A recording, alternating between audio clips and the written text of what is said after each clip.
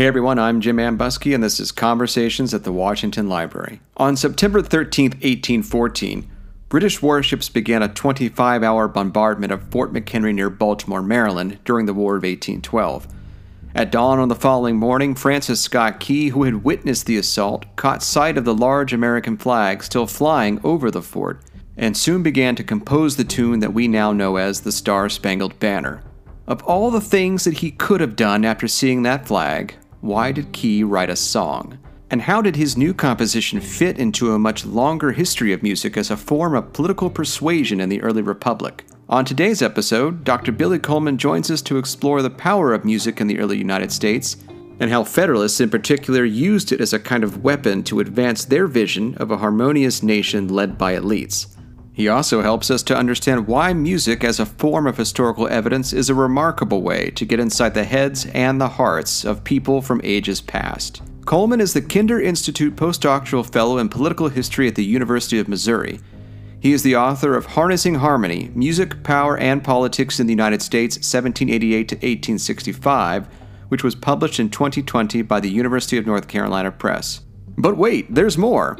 Coleman and his collaborator, the music producer Running Notch, have created a soundtrack for the book featuring modern interpretations of some of the most important political songs of the 18th and 19th centuries. Be sure to check out the show notes for a link to the complete soundtrack or search Harnessing Harmony on Spotify. Now you'll hear clips from a couple of these tunes over the course of today's program, but make sure you stick around after the credits roll for an exclusive opportunity to hear the complete versions of Hail Columbia and Jefferson and Liberty. Thanks so much to Billy Coleman and Running Notch for permission to include these tracks on this episode. Alright, get out your songbooks, folks, because it's time to harness harmony in the early republic with Billy Coleman.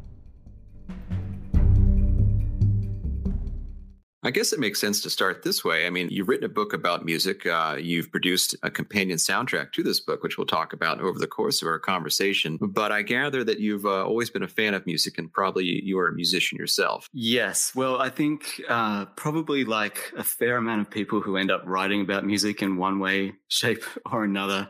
I started out thinking at first that I wanted to play it. I grew up in choirs. Actually, I think, come to think of it, the first job I ever had was singing in an opera, which is a weird thing to think about. But yeah, so yeah, I used to sing in choirs and stuff. And then by the time I was in undergraduate school in Australia, in Sydney, Australia, I spent most of my time playing in a band instead. So we had this small record label that made it seem very serious, even though it was a very fun thing that we were doing. And I would just spend as much time as possible on it and, enroll for the absolute bare minimum amount of credits that I could get away with without dropping out. But I didn't drop out. And so when I did take courses, I'd end up sort of, finding a course that was based around some kind of major research project. And I would use that as an opportunity to just spin my way into writing about music somehow, because that's what I was interested in. And that kind of led to me writing about music. And so then the band sort of wound up eventually. And I thought about going to graduate school. I didn't really think about the option about writing about something different than sort of music and politics and history. What was the name of your band, and what kind of music were you playing? We were called Days Like Stars, and we were playing kind of indie rock. And so this is back slightly before YouTube was a big thing. So there's like minimal evidence of this online, although there is plenty of it there. And TAs of mine in the past have managed to make full use of that with my students. We had a bit of success in some ways being on TV shows and stuff, but it was always sort of something that ended up just being fun, and we ended up getting interested in other things and just moving on eventually. Well, that's really fascinating. So then I guess, how did you become interested in early American history? It's very clear that you're very committed to writing about music since your undergraduate days. And so I guess that's a natural extension into your doctoral work. But why early America? Why was that a particular time that interested you, and how early Americans were thinking and using music? Well, a lot of that comes down to my personal circumstances, I guess. I mean, I don't sound American. But the fact is that technically I am American. So I was born in Texas. But I left the United States when I was 8 years old and moved to Australia. So I grew up in Australia like as the American kid. And so what would happen is that people would always ask me to any kind of question related to like American stuff, including American history. And they would assume that I knew the answer because I was like the American kid. But, I didn't, right? I had no more knowledge of American history than your average 7-year-old American boy.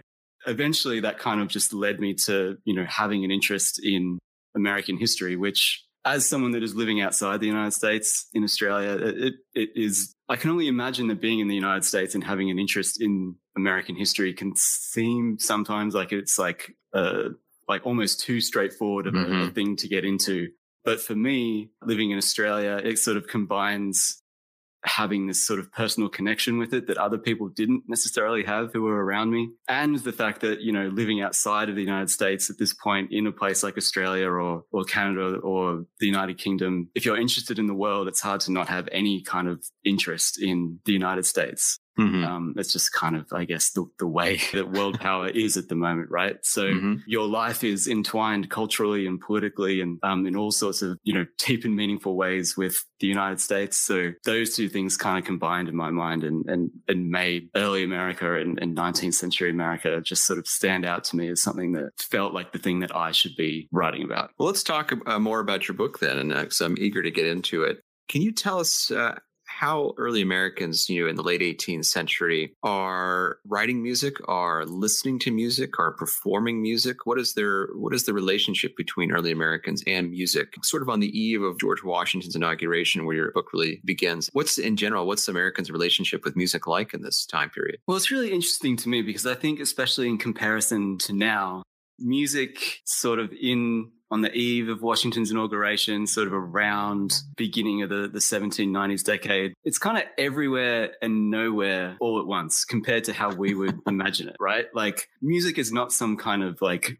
rare thing that people never hear, right? Like music is sort of around all the time, but it's not ubiquitous in the same way that it is for us now when you can, have recorded audio technology, when you can press a button and make music appear in a perfect rendition of it, sort of whenever you feel like it, and listen to it at that kind of remove. So, in this time and place, if you're going to play music, you have to engage in it either communally in a group, usually with friends and family, or if you're doing it in a solitary way, it is only sort of through reading it, right? Engaging with it in print, or in some cases, in manuscript form, like writing it out for sort of a certain segment of a slightly more middle to upper class segment of the population. But for the most part, it's in print and it's in these communal environments that are typically in the home and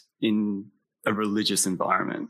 And that's where most people connect to it most of the time. This, I don't want to downplay that music is also sort of part of like street culture and festive culture. But sometimes the way that I see it is that sort of this connection that music has to religious worship, to home life, private life. This is something that imbues its presence when it is, as they said at the time, out of doors, right? When it's in the street. A lot of people, when they're using it in those circumstances, can see themselves as doing something that is upright and respectable because a lot of the associations that people have with music comes from either of those two places. And I think that is a kind of important context around just the way people gauged music in that era. Yeah. So where are they sourcing music from? Is some of it homegrown, or is a lot of it coming from Europe?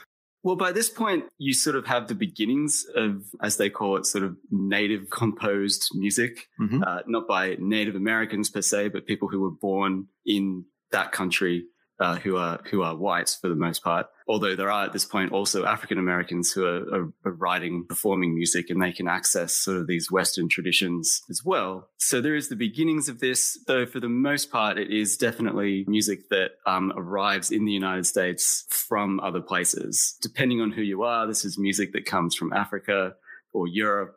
And if you're white, it's especially music that's coming from Britain. One of the things about this era is that, we don't know, in generally speaking, most people don't know that much about the music that was played during this time, because a lot of music that Americans liked the most at this point was actually, it wasn't music that people in a kind of musicological sense think of as part of the canon of being important music from that period. Mm-hmm. It wasn't trend-breaking music. They were not at the front of world trends. If anything, they were trailing behind them quite substantially.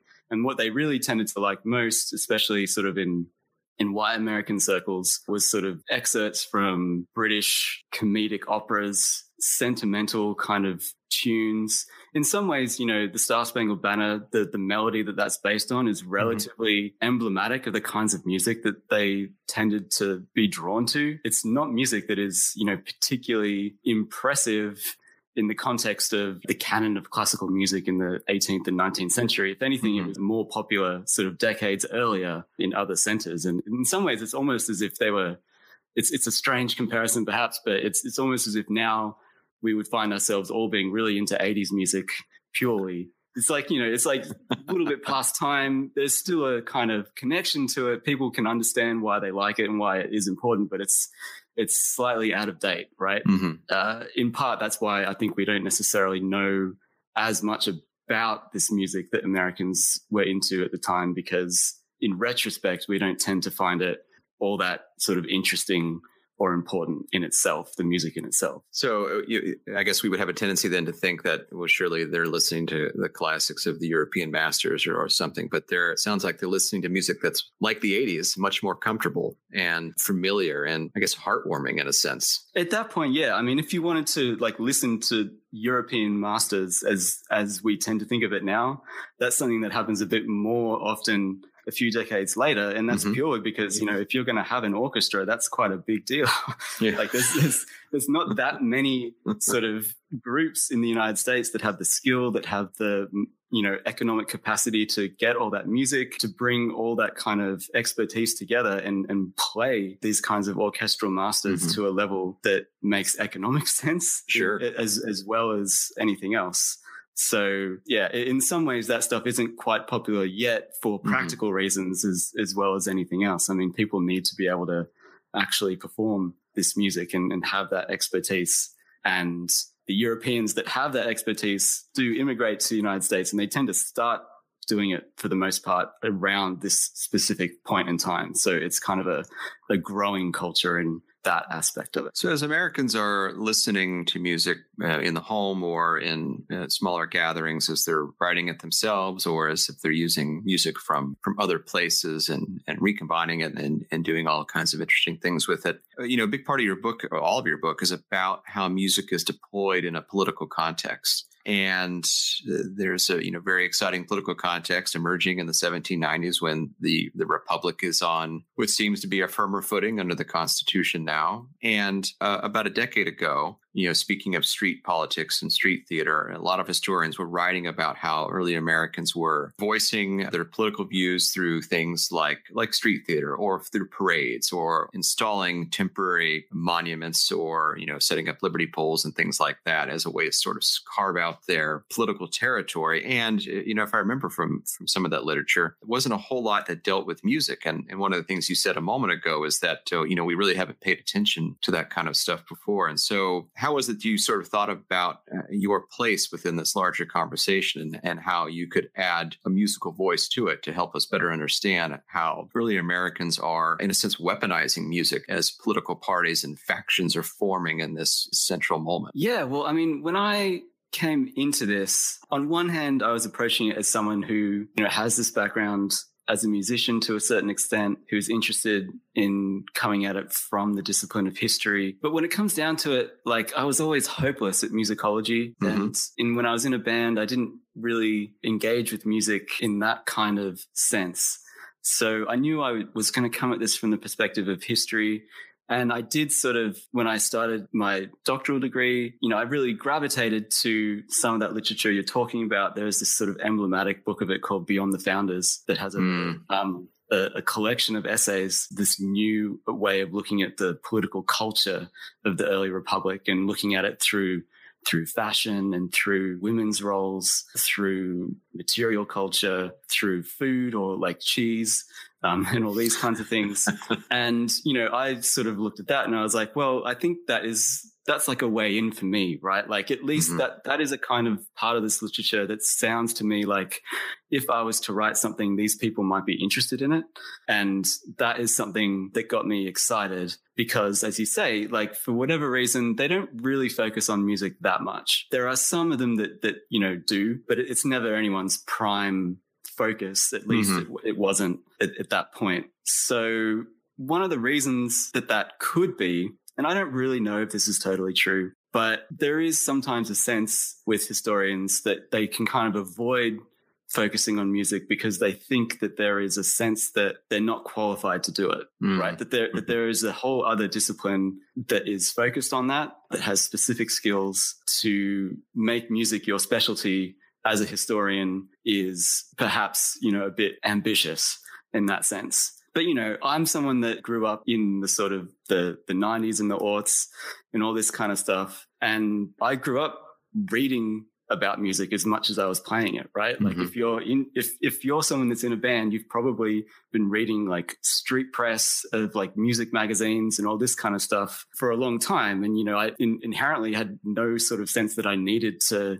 know about scales and musical notation to write about the kind of larger significance of music in a society, right? That's what people are doing all the time. So I got really excited about that kind of combination of things. And it felt to me like music sort of started standing out as this really useful methodological tool as a historian. Because like we were talking about before, music doesn't exist by accident in this era, right? People can't sort of just have it playing without thinking about it. They needed to have made a decision to do it. And so that sort of gives me an in, and I'm like, okay, well, I need to sort of find how people decided that, playing music in a political context was a good idea. And I can do that by reading their letters. I can do that by reading commentary around music as to whether people sort of received this music in the way that this composer intended for it to be received or not. And, I can do all this without necessarily being an expert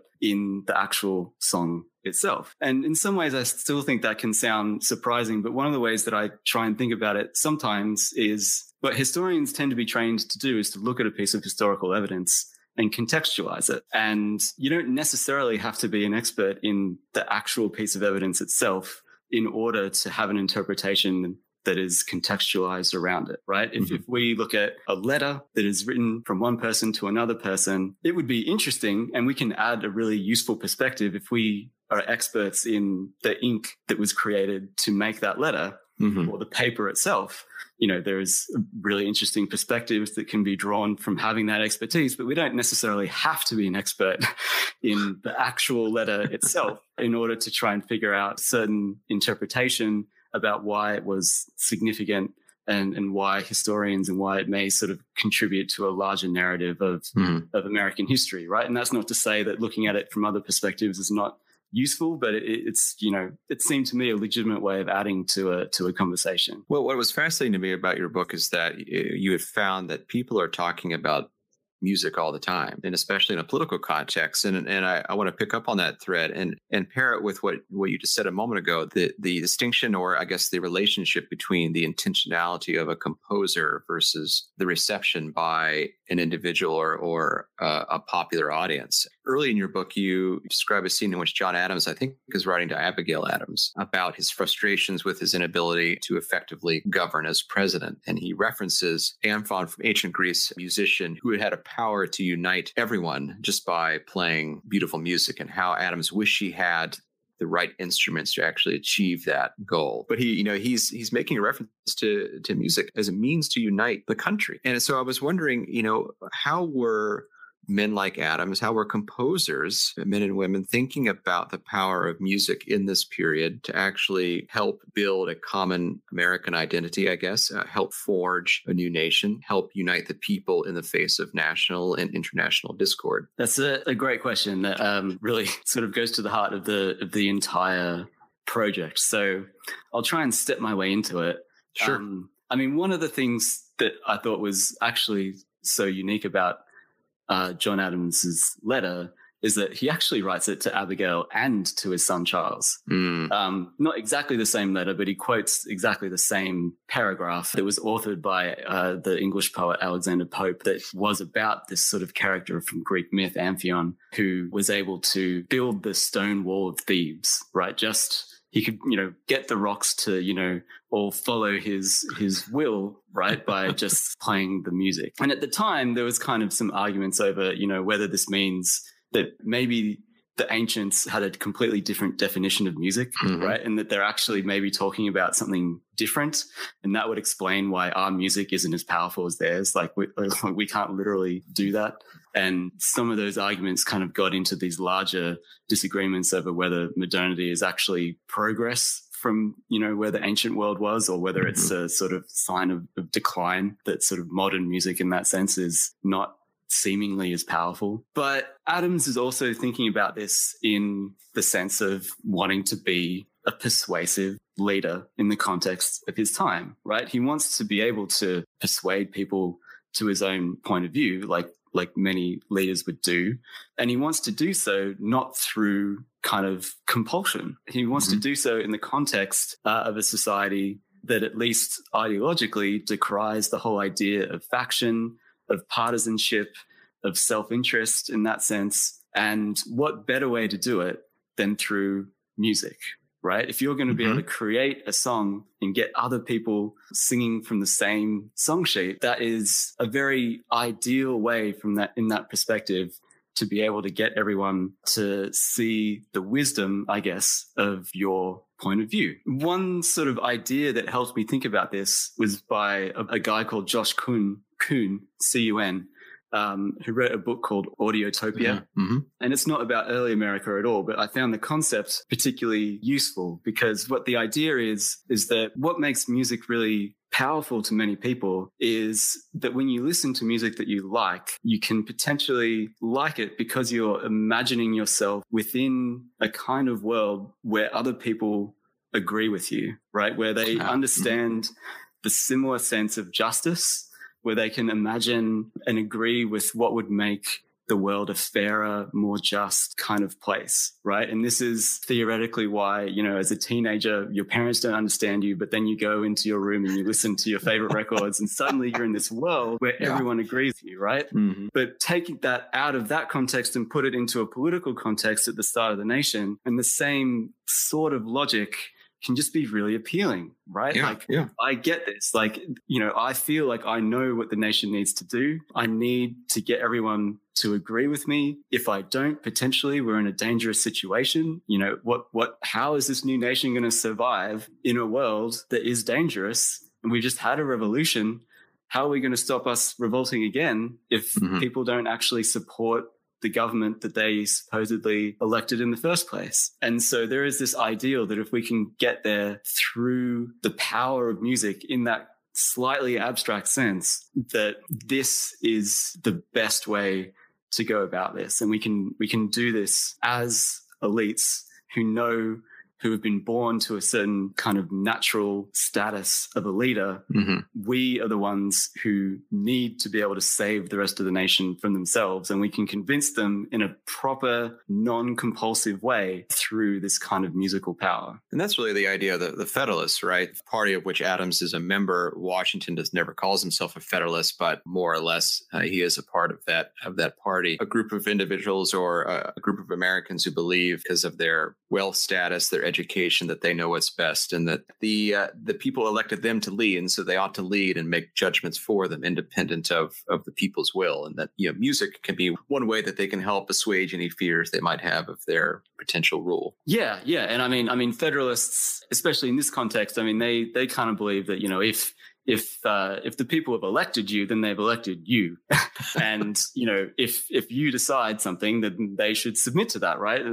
Because they have elected you. So that is the way, it cuts two ways. So, and this starts right at the beginning, right? With Washington's inauguration, because there is a tune that's played, the President's March. Yes. The Federalists, they're kind of a proto party, I guess, when Washington is actually being inaugurated, but they got to figure out something to do with music, right?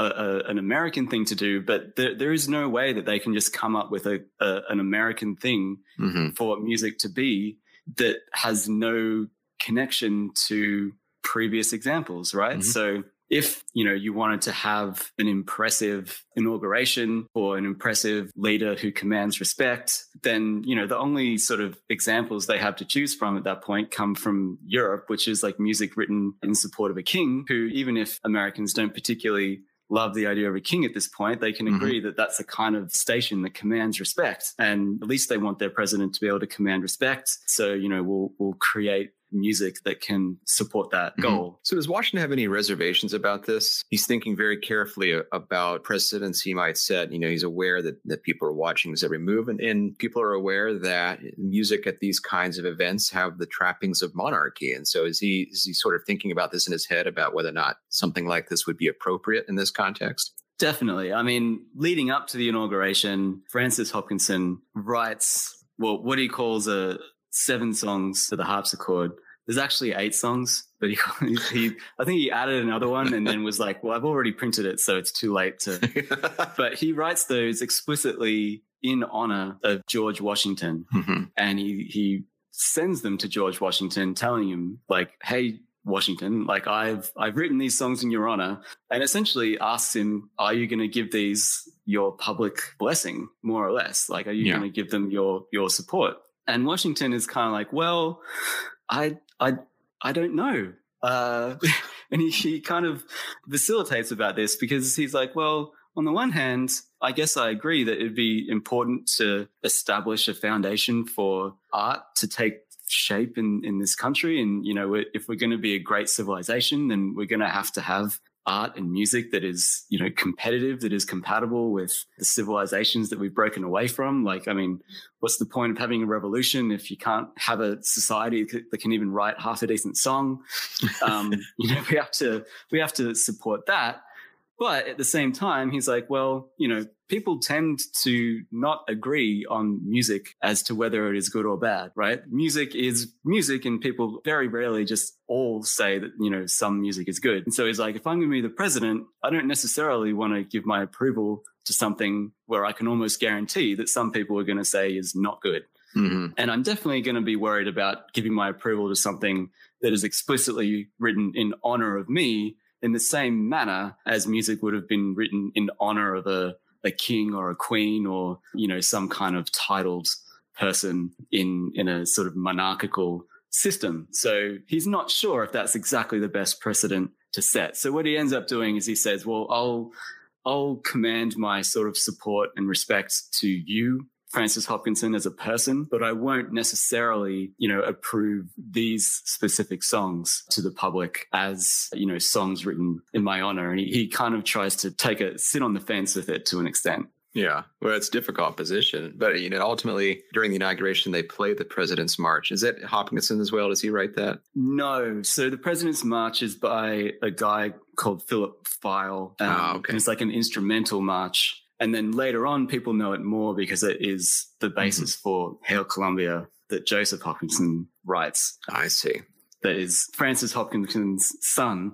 So there is a legacy, a legacy to this here. So Joseph Hopkinson then goes on to write Hail Columbia that uses the President's March as its melody. And he also writes a letter to Washington consciously replicating that his father had done the same thing earlier with songs written for George Washington. And so he also writes George Washington and says, I've written this song now as well. It's not explicitly in honor of you this time, but it's explicitly sort of in honor of your legacy, right? And all of your great ideas for, neutrality and being anti-partisan and all this kind of stuff. Yeah.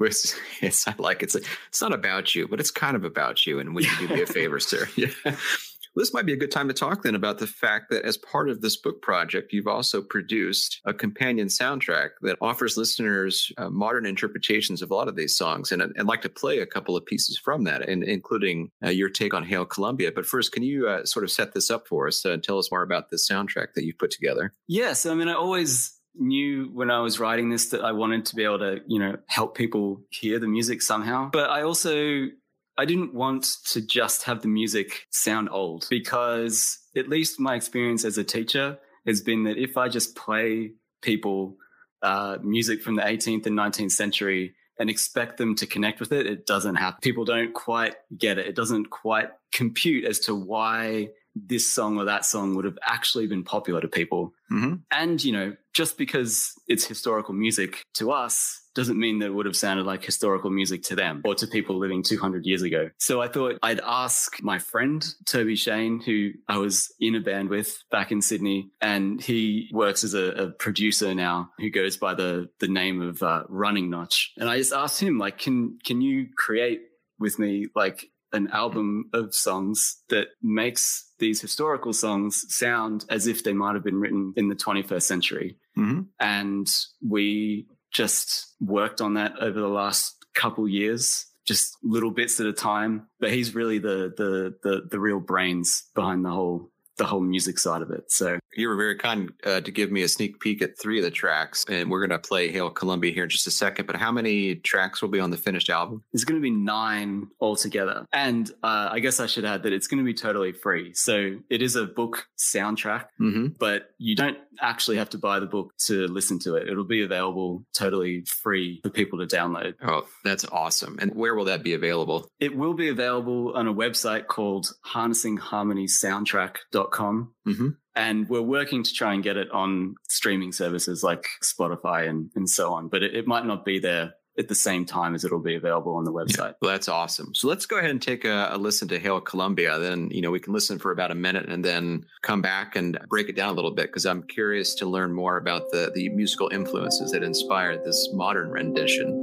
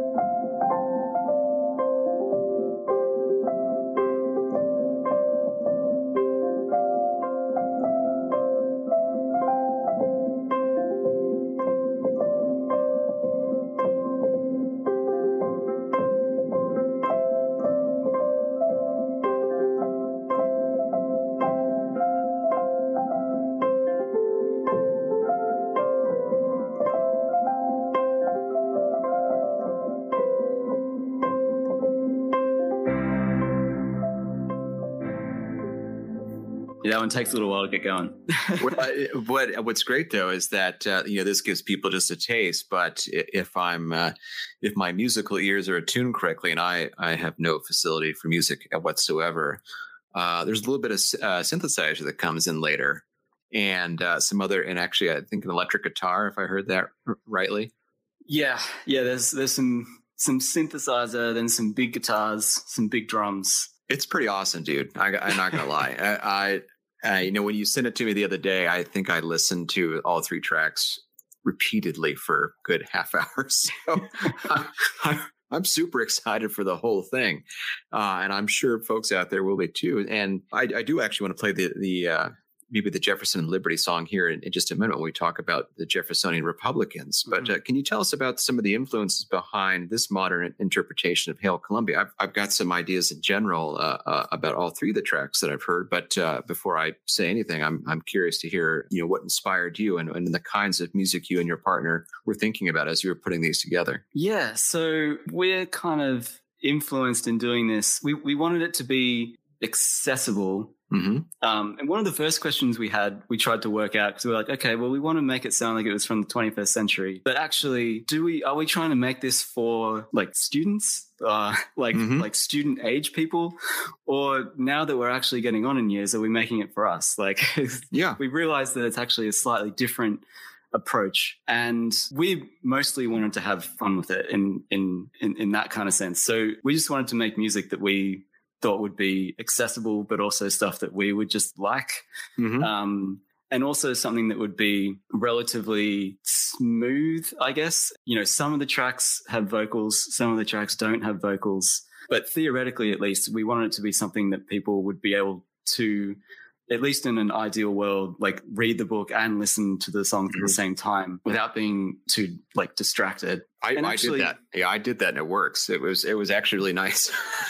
Oh, great. Yeah. And one of the other things I wanted it to do was to give a sense, and Toby did a lot of the music. Since we're very sort of remote from each other, he would send me versions of the tracks and I would get this feeling that actually I found very akin to a kind of one of the best feelings of being a historian. Because as a historian, you're always trying to like understand, right? You're asking questions, you're trying to put yourselves at least in the shoes of other people whose views you don't necessarily comprehend at first.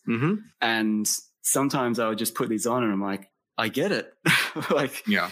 And there's that sort of a sense of that kind of that making the past a bit more relevant, but also kind of more magical in a way. A place that you can inhabit a little bit more on your own terms. And I don't necessarily know if it is successful completely for everyone in that kind of way, but you know, if it does that for like a few people, that would be pretty amazing. That's a good point there, right? And it goes back to the earlier suggestion you had about how music can or has the power to help you associate with other people's, you know, across distance. And one of the struggles we have as historians, as you rightly say, is actually getting in the minds of people. I mean, sure, we can read their letters and we can read their diaries, but to actually experience some semblance of the emotion they may have felt, or some stirring that they may have felt listening to music or experiencing or hearing the drums of a British battalion marching into Boston. You know, how do we get that sense and how do we convey that sense? I had a colleague when I was at a postdoc at UBC who helped me understand it in a really useful way when she suggested that what we're doing is translation. But in a sense of like, you know, you could be someone who translates Old English, like medieval English. And one of the things that they will struggle with sometimes is, you know, do we translate it specifically how those words translate in a very straightforward way? Or do we sort of translate the spirit of what those words mean in the same way that we would understand it today? Yeah. I sort of looked at it as an exercise in translation in that sense. And the other thing I wanted to get out of it was just to, I don't think this would necessarily be how people engage with it unless I tell them to, but I've written a history book, which is like a new history book, right? Like it's about the past, but I'd like to think anyway that it's a new book, right? With new interpretations of the way things happened at the start of the nation. And it's not just a book that's full of old stuff. And so, you know, when you listen to the songs being reinterpreted in a new way, you know, it's in some ways a little bit similar to, you know, like if I wrote a history in 1950, it would read differently than if I wrote a history in 2020. And, you know, the same thing in some ways you could argue can happen in a musical way, which is something that we sort of tried to do. Did you have any particular artists in mind that you drew inspiration from to help you translate 18th century songs into a modern version? Toby's probably best to answer that question in a lot of ways. People like John Hopkins in the UK, or I mean, I think there's relatively transparent sort of Coldplayness going on in some of these songs, which doesn't necessarily make people on the whole gravitate toward it if you say that out loud. Well, the thing about Coldplay is everybody loves it, but they just deny that they do. I mean, it's time to embrace the fact that everybody likes Coldplay. Yeah, unless they don't like it because everyone likes it. Yeah. But I mean, we also had, we definitely had inspiration in the sense of it being a book soundtrack as well. So, I mean, we're not the first people to do stuff with like music and history, and we were pretty aware of that. Sawande Mustaqim is, at least to my knowledge, the first person that came up with like the word sort of book soundtrack as this kind of concept. For her book Slavery at Sea, she did a book soundtrack that she did with her percussion group. Her book was about the Middle Passage, and they would go through each chapter and musically interpret the feelings that were evoked by each one. And so we took some inspiration from that. There's also plenty of musical adaptions of history. You know, I mean, Hamilton exists, even though it's a very different way of going about it. than us. Yeah. Oh, that's really awesome. I mean, and I totally hear the Coldplay and some of the things I was thinking about, at least in the three tracks that I heard. I was thinking about the Postal Service a little bit. Passion Pit came to mind, but also I found in the last few years I've been listening to a lot of Icelandic composers like Jóhann Jóhannsson and his cohort. And so I heard a little bit of that, sort of the ethereal quality that they bring to a lot of their music as well. So it was right up my alley. I enjoyed it. Well, great. Thank you. Yeah. I mean, ambient stuff is definitely an inspiration to this as well as more rock. And, we grew up listening to, I didn't actually understand it at the time as emo, but like Death Cab and like all those kinds of bands. Explosions in the Sky was like a Texas, post-rock group, and sort of that post-rock kind of stuff is things that we grew up listening to. So yeah, I think a lot of those influences are all sort of swimming around in there. No, it's terrific. And just to get back to the history side of things for a minute, because we were talking about the Federalists, and the Federalists are in power in the 1790s until the election of 1800, and Jefferson, at least from the national office, the highest chair of the national office, boots them out. But during this time, if the Federalists are thinking about music as a way to reinforce their elite status and unite the people, how are Jeffersonian Republicans thinking about music? Do they have a similar perspective, or do they have similar ambitions? Are they able to use music to counter the Federalists in any way? How does that all play out? Well, at the beginning, when Jeffersonian Republicans begin to sort of coalesce as a separate group, they're in a little bit of a bind when it comes to music. On the one hand, if you're an elite sort of Republican leader, someone like Jefferson or Madison or someone like that, in that context, it wouldn't make sense as a gentleman of your standing to go ahead and write a song in support of a non-elected person. Like that would it just wouldn't be a suitable thing for you to do. On the other hand, given that they emerge more or less in opposition to an emerging Federalist agenda, it also doesn't make sense for them to write patriotic songs in support of, say, the president, because they are existing sort of more or less as a group in opposition to that. So they can't write songs in support of people they agree with that are not in power, and they also can't write songs in support of people who are in power. So what ends up happening is, at least at first, people like Jefferson start to appreciate political music comparably more as something not that they are meant to do themselves, but that they are meant to receive. So they are, Alan Taylor talks about like Republicans being friends of the people and Federalists being fathers of the people. And so they see music as a way for their supporters to connect with them as if they were sort of friends, even though there's a huge power imbalance going on there and it's not really that straightforward.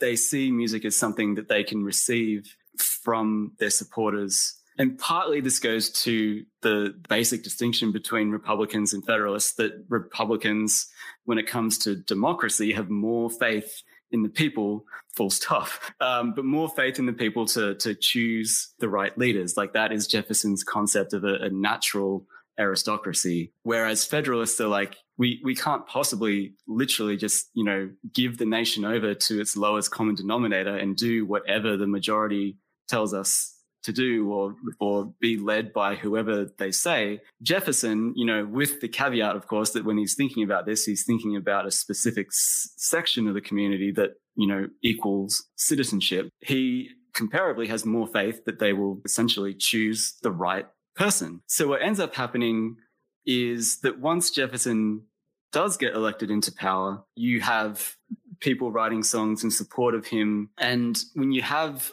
sort of elite Republicans doing that, one of the interesting trends you tend to find is that they don't actually write songs during the sort of what at that point counted as the election campaign. They write songs that mark his inauguration, which is significant to the extent that like that is a way of sort of vindicating the faith that they had in the people to make the correct decision, right? Overlooking the fact that the election itself was ridiculously close, and all these kinds of things, they can still take this as evidence that, when given the chance, the people, are we should have faith in the people to make the right decision, and we can celebrate Jefferson as the product of liberty, right? Rather than, federalist sort of tyranny. One of the pieces of music you include on your soundtrack is entitled Jefferson and Liberty. Can you help us understand what that song is? And then we can listen to a little bit of a clip. The only complicated thing about Jefferson and Liberty is that, I guess like many of these songs, there's a number of different versions. Some of them are authored at slightly different times, but it was sort of most popular at, again, his inauguration in 1801. Where people are sort of celebrating the second revolution, I guess. This again gets to one of these fundamental distinctions, which is that, if you're going to separate what Republicans value from what Federalists value, Republicans just sort of have a primary focus on liberty, right? That if we have liberty, then, things will work out.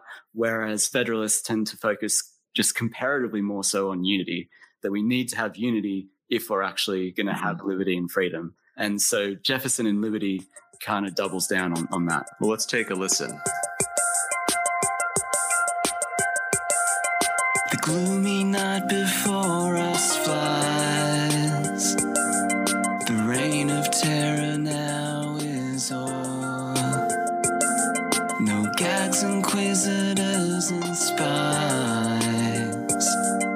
The hordes of harpies are no more. No lordlings here with gorging jaws shall wring from industry the food. No bigots with their holy laws lay waste our fields and farms in blood. Rejoice, Columbia sons, rejoice, rejoice, Columbia sons. Rejoice, Columbia sons, rejoice, rejoice, Columbia sons. Rejoice, Columbia sons, rejoice. To tyrants never bend a knee. Join with heart, with soul and voice for Jefferson and liberty. Here arch and lift. I find that song very fascinating, given what we've been talking about, because in that first verse there clearly sounds like they're setting up how the nation has been saved from an apocalyptic vision of elitism and tyranny, as they say, and that instead of Hail Columbia in support of John Adams in 1798, now they're asking sons of Columbia to rejoice that Jefferson has been elected and that liberty will reign in America. Yes.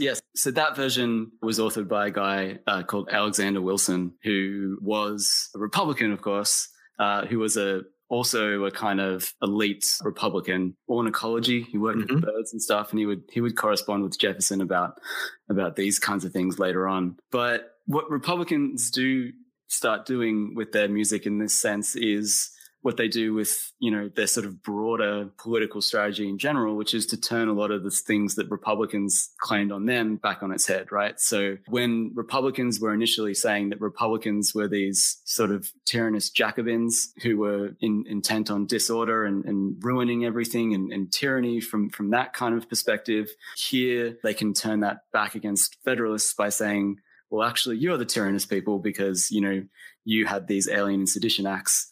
And to a large extent, at least when it comes to the Sedition Acts and so on, they're not entirely wrong, but they are able to turn that back on its head.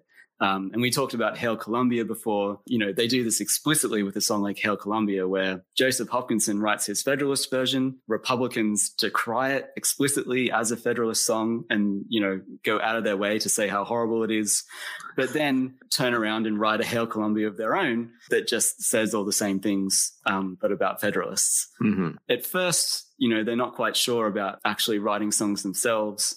But because Federalists had the opportunity to be in charge at first for a little bit, and Republicans are born of this spirit of opposition, it does sort of give a little bit of a head start to the Federalists in the sense of being able to define the terms of how music can be used effectively in an American, sort of early American political context. And so, by the time you get past 1800, both parties more or less are starting to play from the same songbook in that kind of sense, even though I would still argue that Republicans do at least Republican elites tend to have this sense that writing music still is more important for supporters and to be a voice of the people as opposed to telling those people sort of what to sing. Well, and there's one song these days that most Americans will have heard of, the Star Spangled Banner, which is now the national anthem of the United States. Theoretically, that song is an apolitical song that inspires patriotism in the nation. However, as we've seen in recent years, it has become a center of protest over racial injustice in the United States. Many athletes are kneeling at sports events during the song's playing. There are counter protests that saying, you have to support the flag and that by kneeling, you're standing in opposition to the military. And that's a much more of a modern take on that particular song. But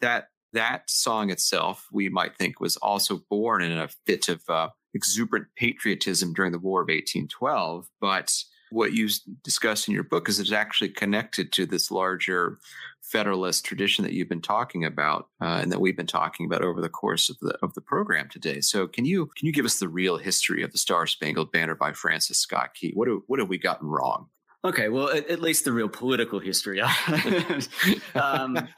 So, I mean, the thing that got me into this particular part of the book was we have this story that Francis Scott Key writes the Star Spangled Banner in this sort of fit of patriotism after observing British military failure at the hands of American victory from off the coast of Baltimore. And the thing that got me is like, so if that is true, why did he write a song? Like, he could have done anything, right? Like, just because he's feeling patriotic doesn't necessarily hold that the next thing that he does is write a song about it, right? He could, I don't know, maybe he could have danced a jig or just, who knows what he could have done. High-fived his friends, yeah.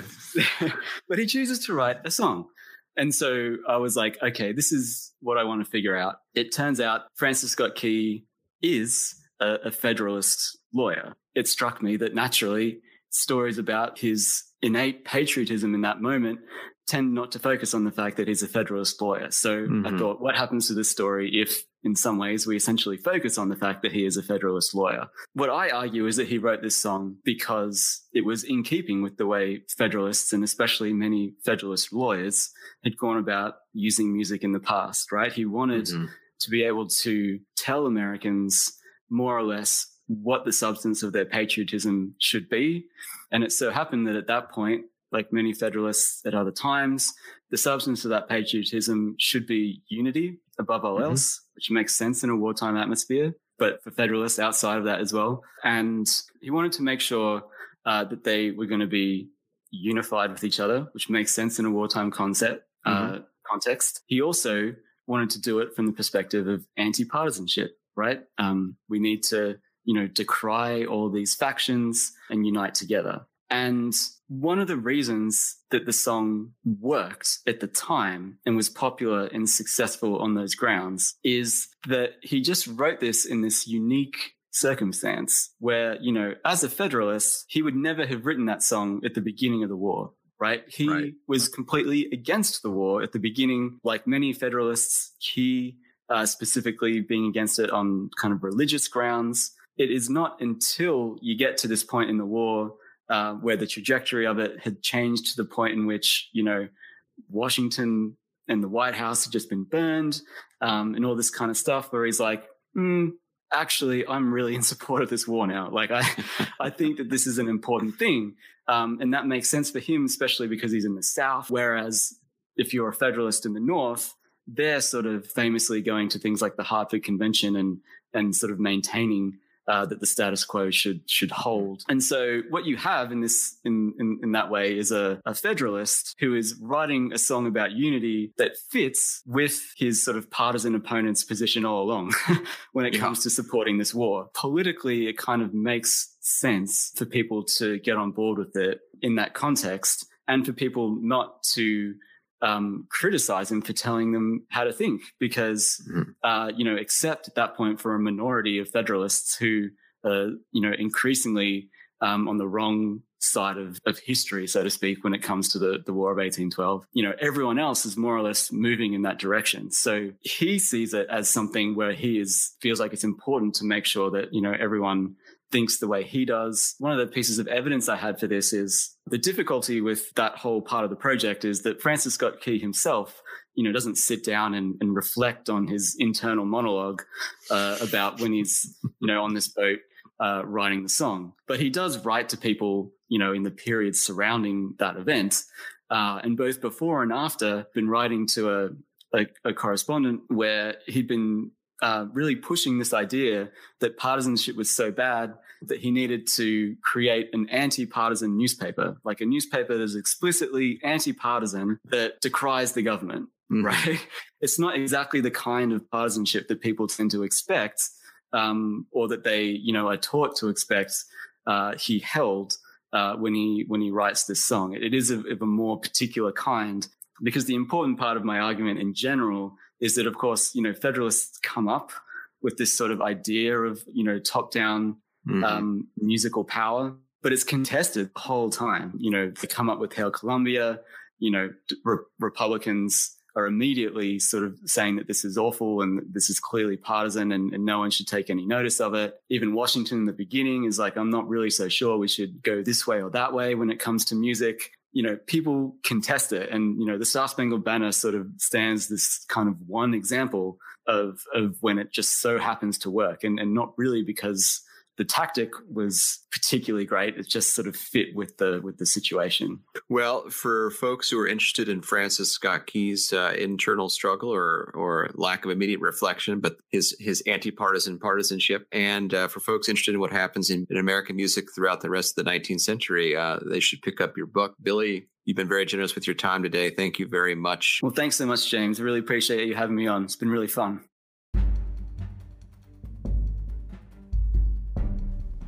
Thanks for joining us today on Conversations, a production of the Center for Digital History at the Washington Library.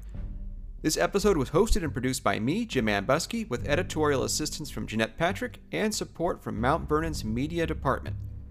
Be sure to subscribe to Conversations on Apple, Google, Stitcher, or wherever you enjoy your favorite programs.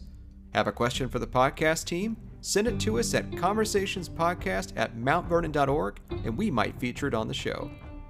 If you'd like to support this podcast, you can do so by going to mountvernon.org/podcast.